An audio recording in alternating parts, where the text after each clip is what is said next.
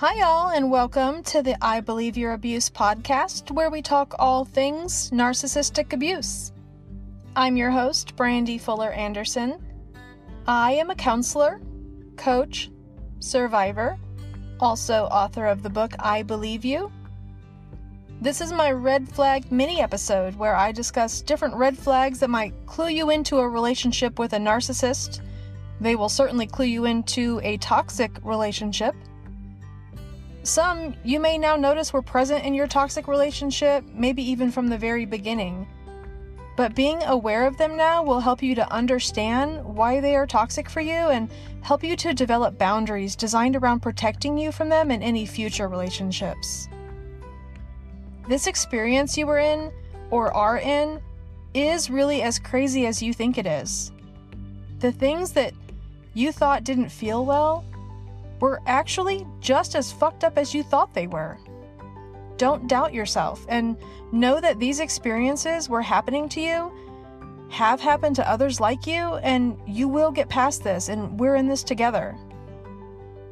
These are signs to validate all the bullshit that was designed to fool you into thinking something was wrong with you, and things you will explore and understand now so that you're prepared in the future should some other abusive dipshit try to throw some twisted and purposeful confusion in your direction. They're mostly all signs that you need to turn right around and run. Just my regular disclaimer before we get started, that often when telling my personal stories and when making references, you may hear me refer to the narcissist as a he. And just know that this is for ease of telling my personal story and for staying consistent, but I know and I acknowledge that narcissists are both male and female.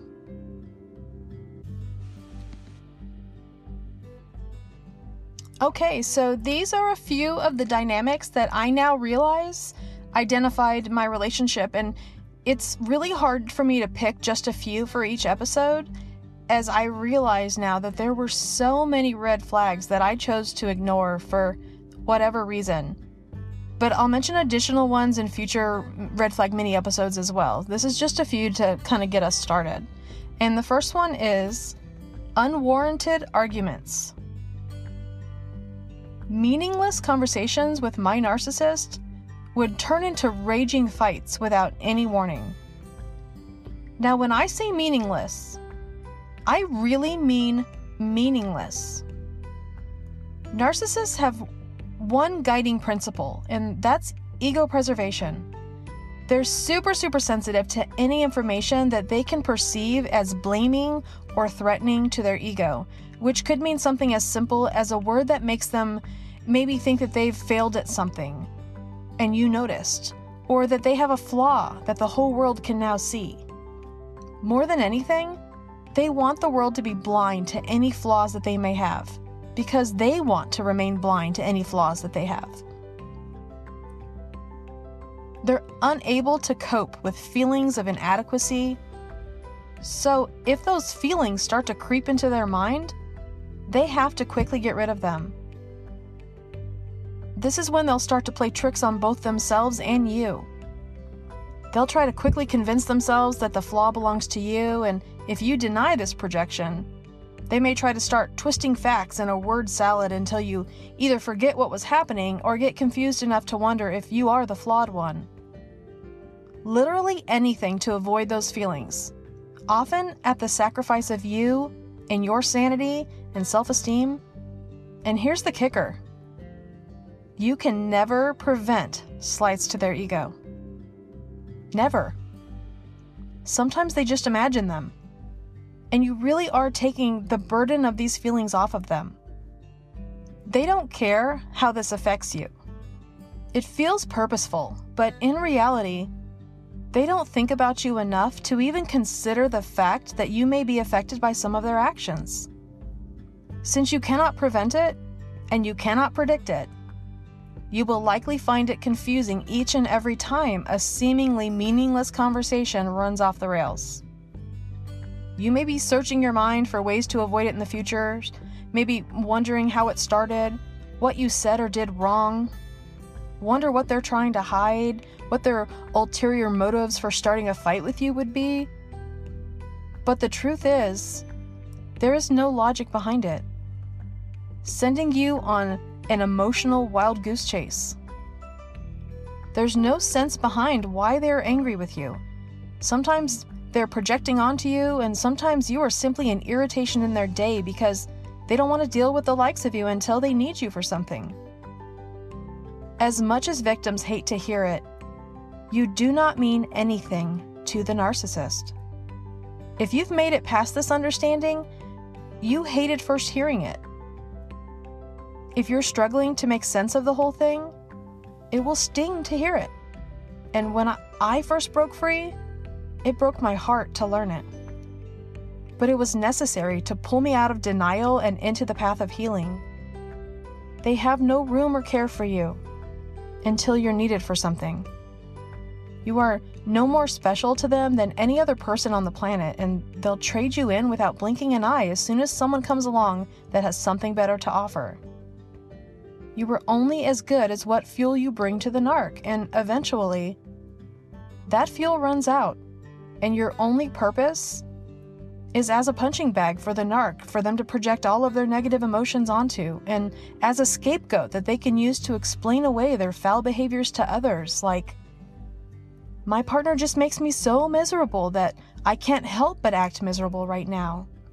Or, oh, well, the reason you saw me with that other woman is because my partner is constantly cheating on me and abusing me, and I'm so unhappy, and all I wanted to do was go to lunch with someone and have some attention on me for a change. I'm so damaged and so victimized. You are not crazy. This situation, however, really is batshit crazy. Don't doubt what you feel. You should never feel confused and on edge in your relationship. This tactic will not stop. You will run into times when you are projected onto, involved in word salad, screaming for no reason, and there is absolutely nothing you can do to prevent it or stop it in the moment. There is no amount of therapy or understanding or time that will cause the narcissist to change the way this thought process occurs. Nothing. I can save you months or years of wasted effort by telling you that even if you were to walk around silently and only nod in agreement with whatever your narc says, it would not prevent these rages. Your behavior really has nothing to do with them, and you cannot avoid them. They will happen, and they will likely get worse and worse as time goes on. For your safety and sanity, you need to get away from this toxic behavior. So all of this will tie into the next red flag also, which is, well, defensiveness.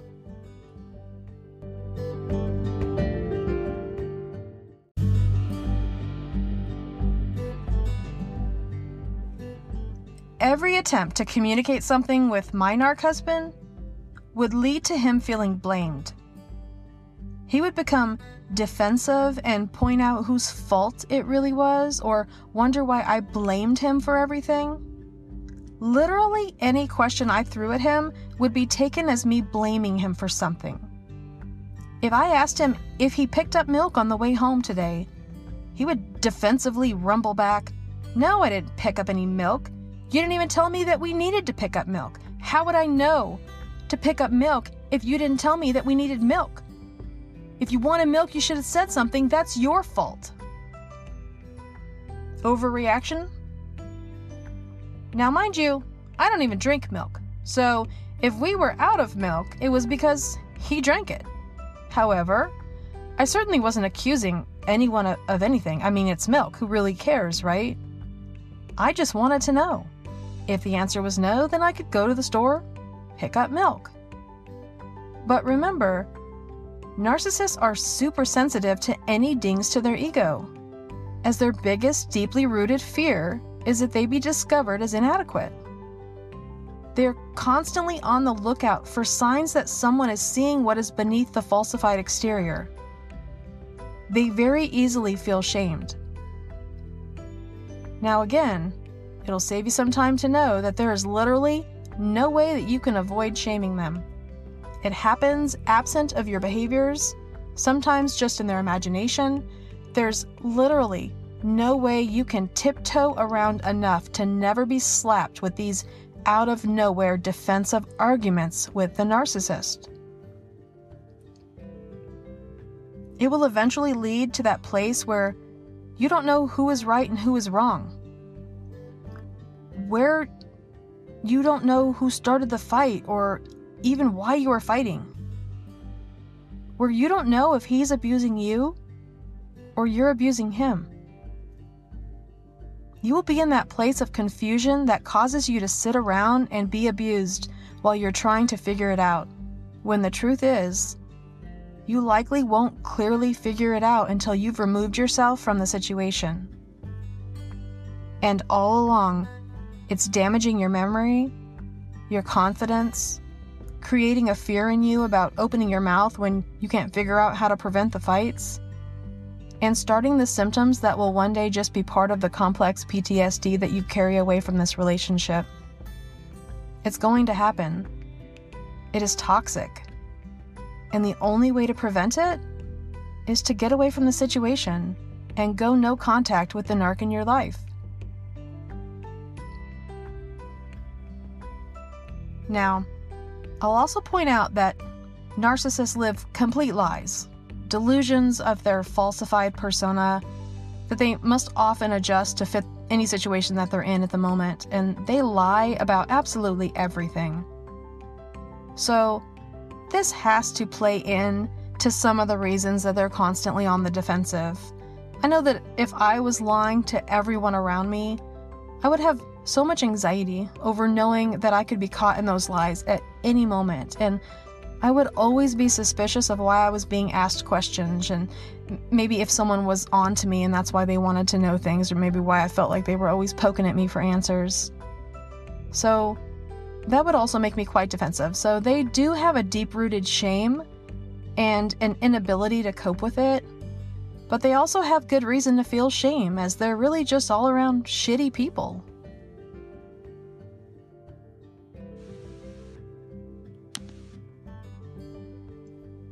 So the third one is wanting to pretend those fights never happened. Fighting 1 minute and forgetting the next.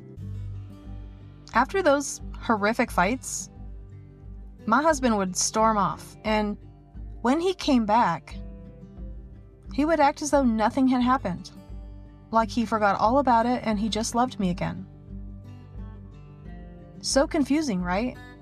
I remember him storming off and me thinking, what the hell just happened? And what the fuck is he mad about now? And did I say something? Did I do something? What do I need to change to prevent what is going on? I don't understand what it is that made him so angry, and I don't understand why now it's hurting me so much that he's just ghosting me, right? That he's off with the silent treatment, or he just took off and I don't know where he's at or what he's doing. I would spend sometimes hours agonizing over what had just happened in this argument that I didn't even understand or know where it came from, and maybe was so confusing I'm not even sure what we were fighting over. And he would come back as if nothing happened, seemingly unbothered by the entire situation, like he never gave it a second thought, and expect me to act the same way, which I did. And so many times I can remember thinking to myself that I really needed clarification on what just happened, or I really want to finish this fight because I'm not exactly sure if we got to the bottom of anything, and I really have questions about what the hell we were even yelling about in the first place. But when he came back and he was so loving, and it was like it didn't happen, it felt better to just go with that feeling, to just go with that in the moment, than to go back to a fight that deep down I knew wouldn't answer any questions and wouldn't solve any problems. So I just went with it and just enjoyed the loving side of him. I remember questioning whether or not he had multiple personality disorder, and I was thinking to myself, 1 minute he's this guy who loves and adores me, and without warning his eyes become dark and blank, and I see only hate. Most of the time, he would even tell people, or tell me, how much he absolutely hated me. It even got to a point where I was fearful of going to sleep next to him, wondering to myself, what if the side of him that I'm going to sleep next to is the one that hates me? What's to stop him from killing me in my sleep? I don't know this guy at all. I had no idea what was happening, and it was a while after leaving my husband before I started to understand this personality disorder. Even though I had years and years of psychological training and counseling experience. Personality disorders are not something that can be read about in the DSM, not for any clear understanding, and certainly not accurately for a diagnosis, as it's greatly misunderstood by average people who try to use it. I actually may do an episode on this later on just to explain a little more in depth, but personality disorders aren't even standard teachings in advanced clinical psychology and are for the most part not discussed in psychological communities unless a need arises. This is why many therapists and even psychologists are untrained to diagnose and treat either those affected with narcissistic personality disorder or those abused by them. I went back to school and I started to study personality disorders as well and did my fair share of research, and even I'm no expert. It was at this time that I started learning about this lack of object constancy, which is what would allow him to feel both positive and negative feelings for me simultaneously, or allow him to remember feelings of love for me even when I had triggered his shame. For him, if he became mad at me, he would start yelling at me and telling me how much he hated me, had never been attracted to me, how all we ever did was fight. And I would think, what is he talking about? We haven't fought for a while, and in fact, we had such a great day together today, just at a barbecue with friends, and things had been going well. He'd been very romantic with me. We'd spent a night together and he'd told me how much he loved me and couldn't believe that he had found somebody so amazing as me, and how he thought I was beautiful. And we'd even started discussing having more kids and buying a house, making plans for the future. I was completely taken aback by these comments, but for him, without object constancy, as soon as he was triggered in a conversation, he no longer recalled those feelings or those good times with me. He knew only what he felt in that exact moment, and in that moment, he hated me.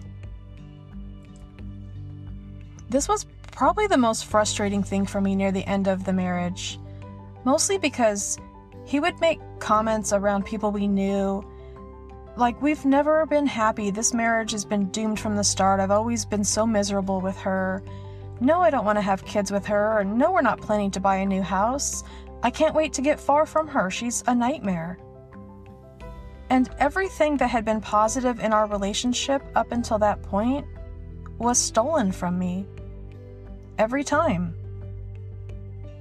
I was always made to look like a fool, like I was the delusional one, and wasn't experiencing the things that I knew I had, like I made up conversations that didn't happen. He spoke so freely about things that it always seemed easier for people to believe him. He had the less crazy story. After all, I couldn't talk about things I didn't understand, and I most certainly did not understand these things that he said that made little or no sense at all. I had no idea why he was saying them or where they were coming from, and I most certainly was not in a position to defend myself since I wasn't even aware yet that I needed defending. Not yet. But I would. I wrote it all down. I read and I researched and I listened to survivors. And I encourage all of you to do the same.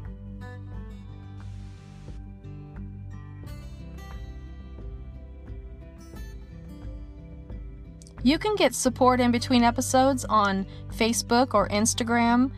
Just look for I Believe Your Abuse. You can also join us at IBelieveYourAbuse.com. And you can send in comments, request ideas or topics that you want to hear discussed on the podcast, or maybe send in a survivor story that we can share on the podcast with other people who are struggling and who might find some encouragement through your story, just shoot us an email at ibelieveyourabuse@gmail.com.